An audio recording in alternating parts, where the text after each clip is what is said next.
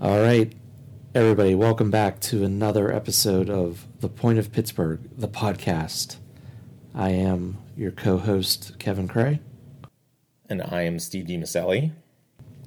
So we've been off for 2 weeks, not by choice.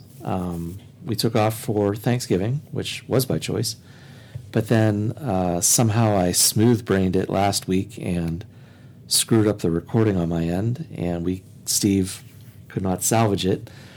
So here we are, and we had a really fresh episode last week, it was actually right in the heart of the winter meetings, I guess, right? But all the action. I think just at the end. I think the whole winter meetings had gone down by the time that we did the recording.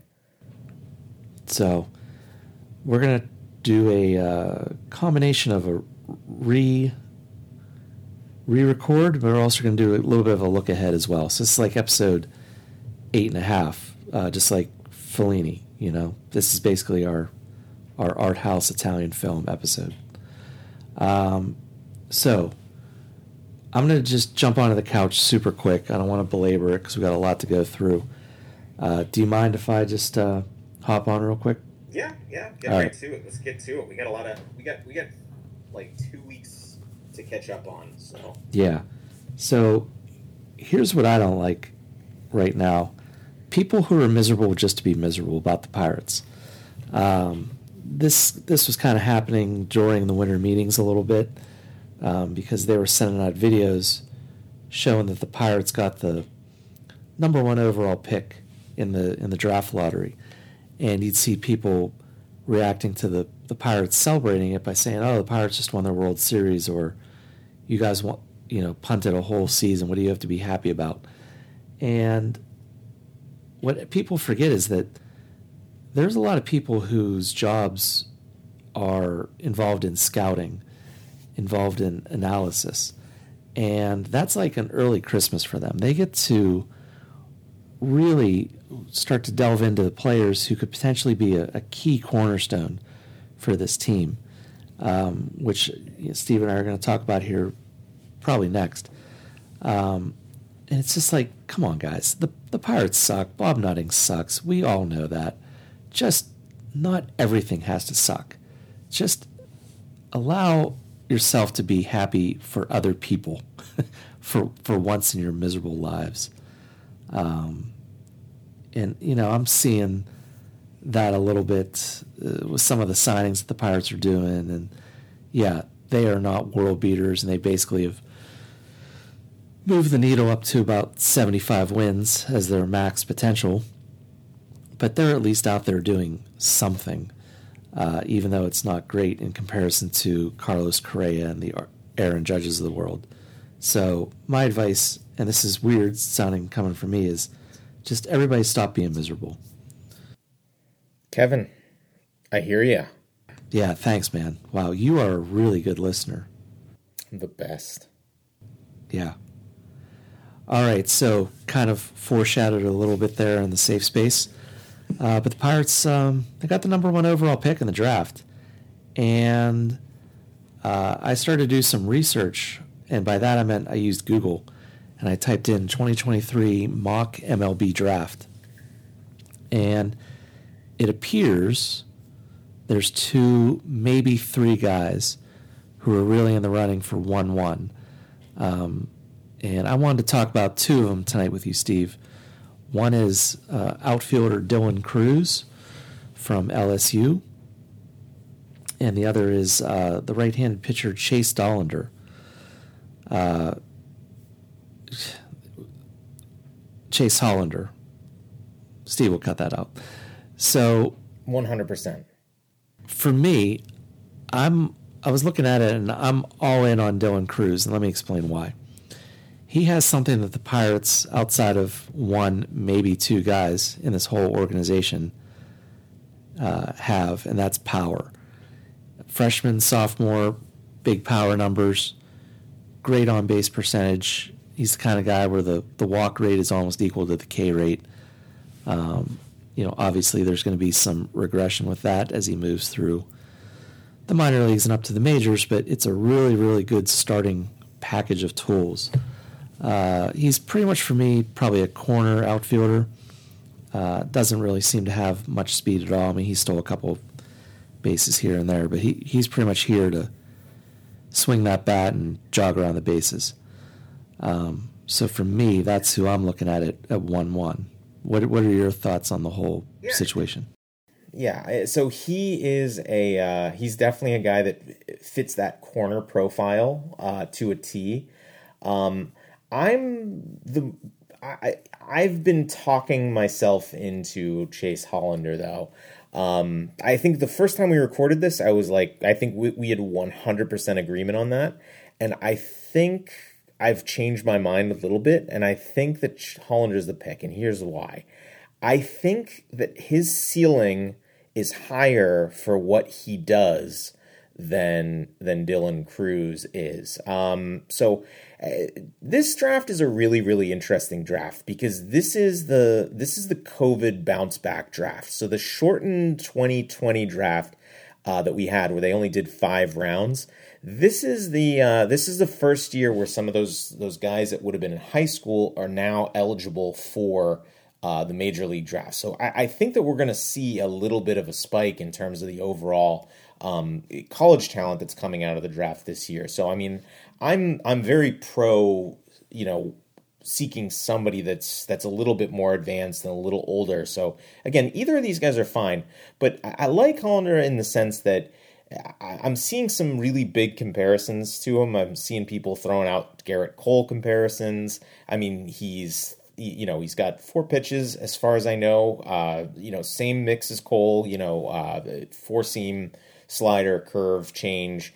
And he sounds like, he's got the same sort of velocity, same kind of control. So I just think if you want to grab the one that has the highest upside, I think that's Hollander for what they do. I like Cruz. I think Cruz is gonna potentially be an impact player, but I don't know if he's got that star threshold that he's gonna cross. I think he's gonna be an above average guy in somebody's outfield. But I don't know if he's going to be a superstar. And I think Hollander at least has that potentiality to be that. Oh, just to let you know, Steve, just for me and you, it is Dollander. I can't believe It's Dollander? It's Dollander, yeah. Do you want to just go back and just hype up Chase Dollander and just... Dollander? Yeah. No, to hell with it. I'm fine. I don't... It's Dollander. It's Dollander. I'm looking this up. And this is staying in the podcast. Man, this is... It is Dollander. Crap. All right. Well, fine. Sorry, Ethan. So, yeah, I mean, look, if the Pirates take Dollander, I'm not going to be sad about it. I mean, because we ultimately know what's going to happen.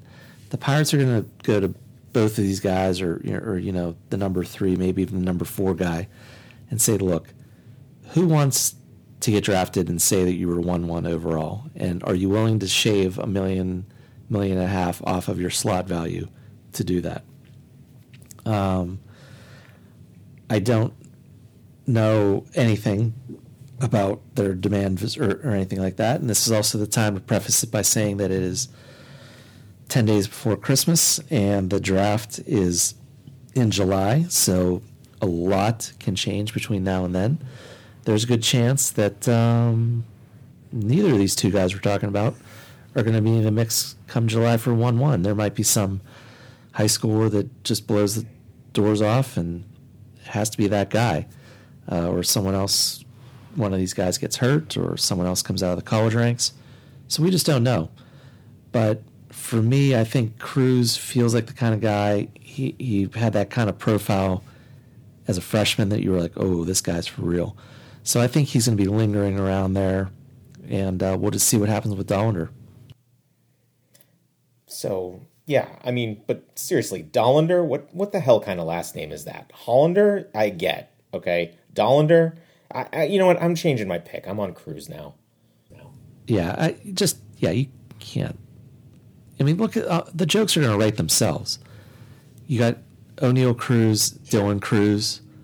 Cruise Missile's already out there, but we can have Tom Cruise, Mission Impossible, type stuff. What would be incredible is if they can just collect a bunch of people with the last name Cruz, but just spelled differently.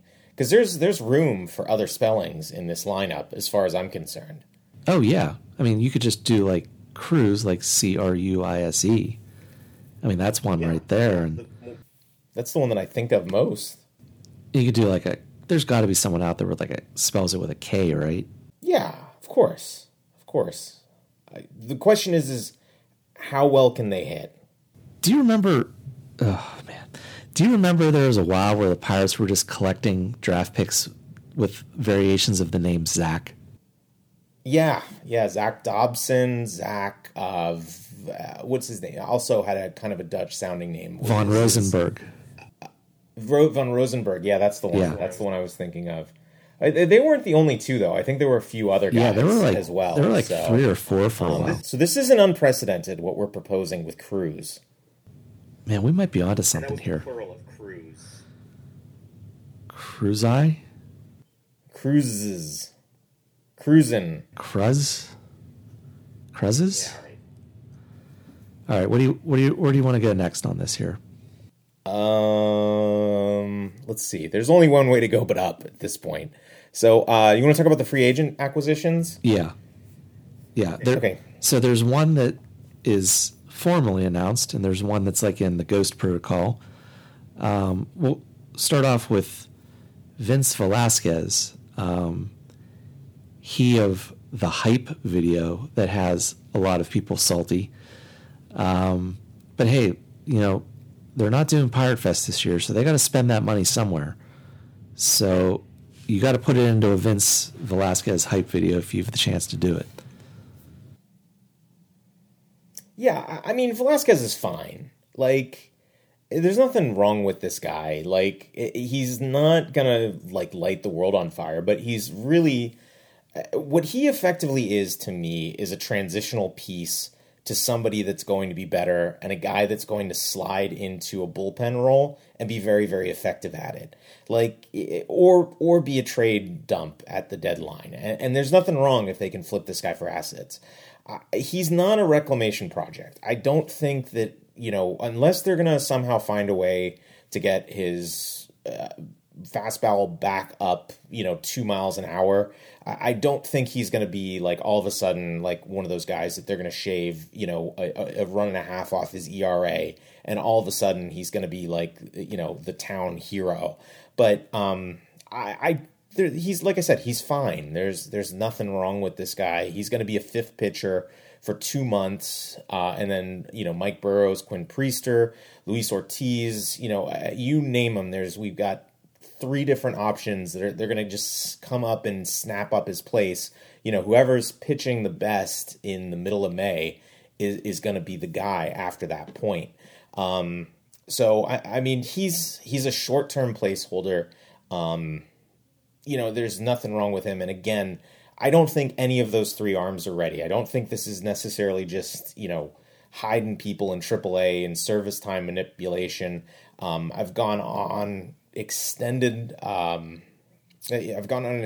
rants about why I don't think Ortiz is the guy, but Priester and Burrows, I just don't think that they've had. Burrows isn't stretched out enough.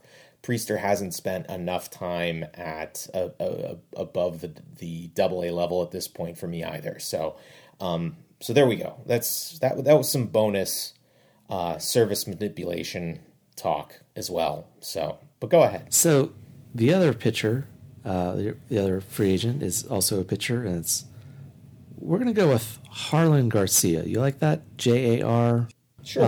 Sure. I think that's the safer, rather than going with the hard J.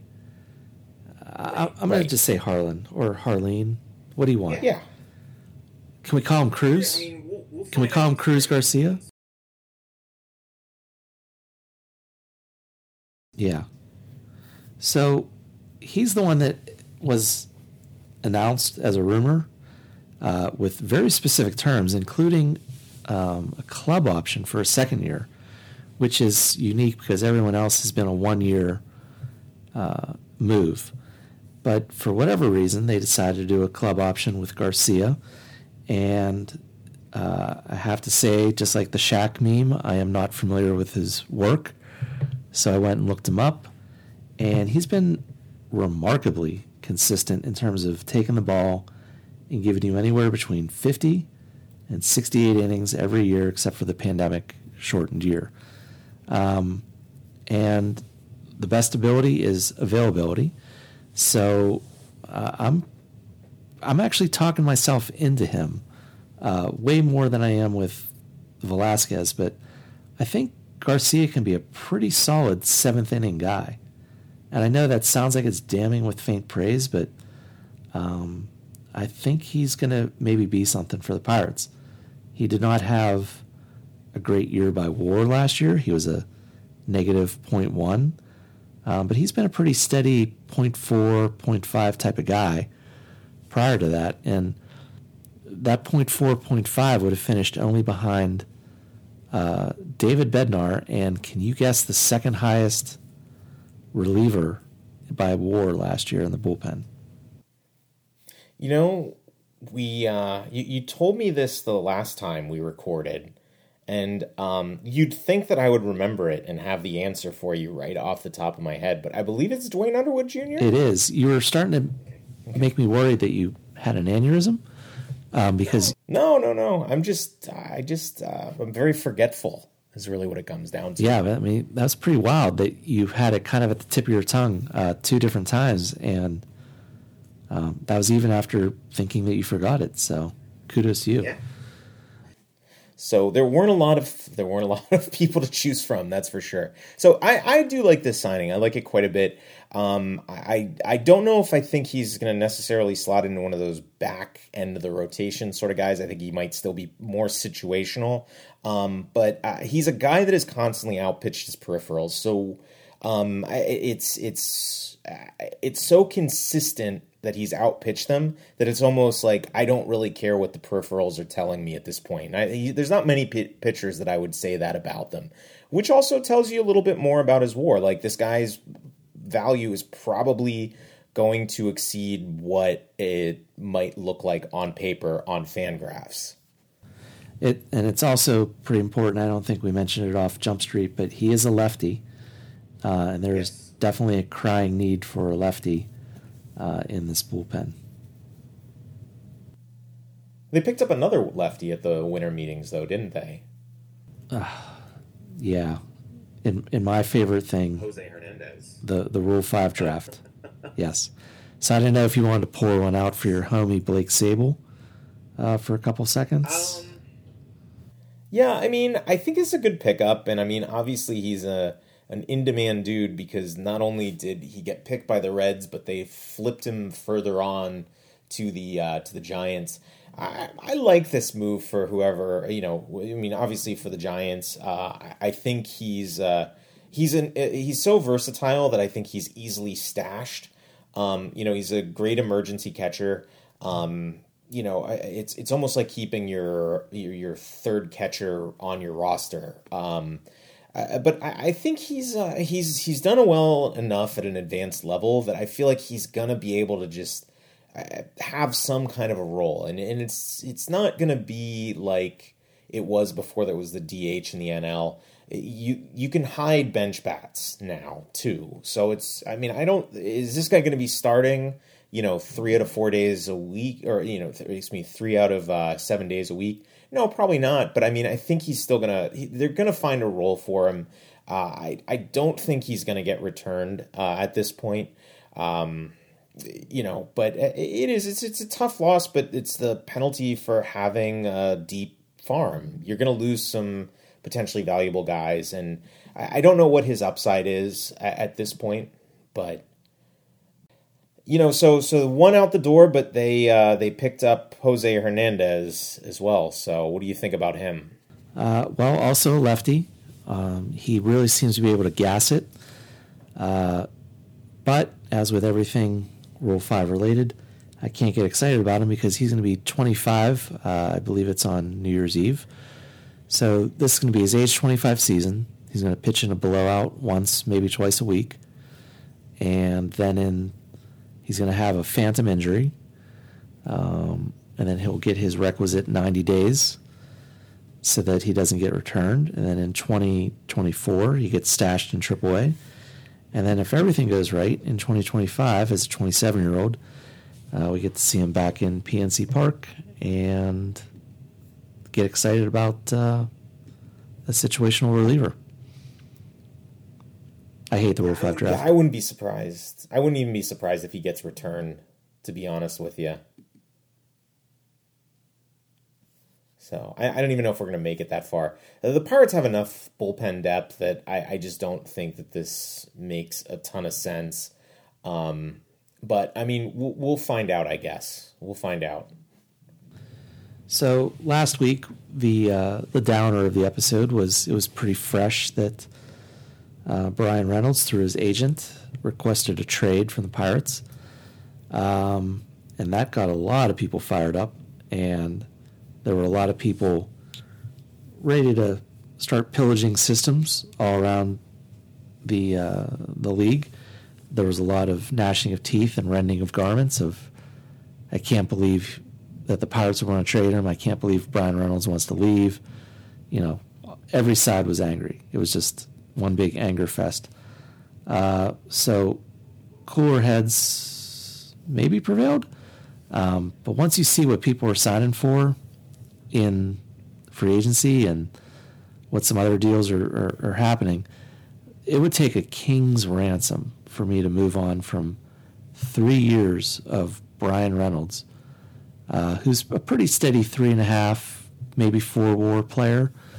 And I know you said you were looking at some surplus values and you want to share those with the class. Yeah, so I have his surplus value at approximately $60 million.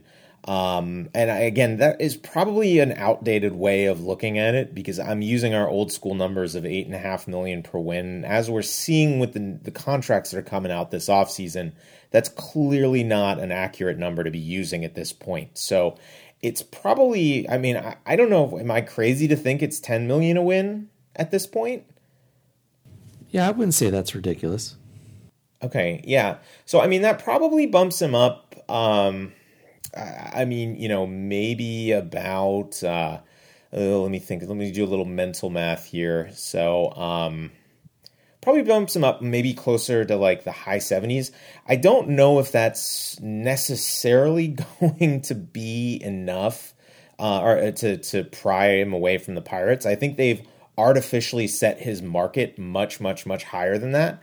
But I also don't know if they're necessarily going to find a trade partner to take him off their hands. Here's my concern. A lot of his trade value rests in this first year of the contract. If the Pirates don't trade him this year, they're going to be looking at a much, much, much higher salary for him next year. So they're going to be more motivated to trade him next season, when the team is more likely to be competitive.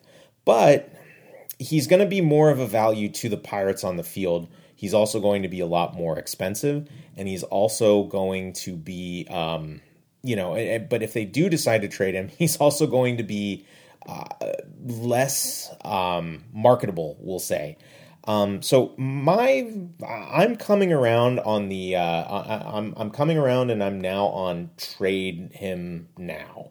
I don't think this isn't gonna end well. Like I mean, you know, it's I don't know if I see them. I see him at 15 and 20 million the next 2 years, even through arbitration. Based on the current market, I don't know if I see the Pirates actually paying him that.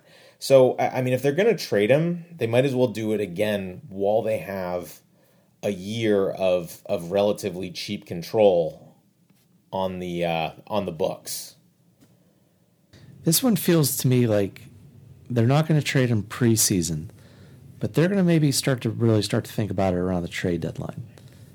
And then, like you said, I could sort of see it being a thing, top of their to-do list, because they'll still have 2 years of control.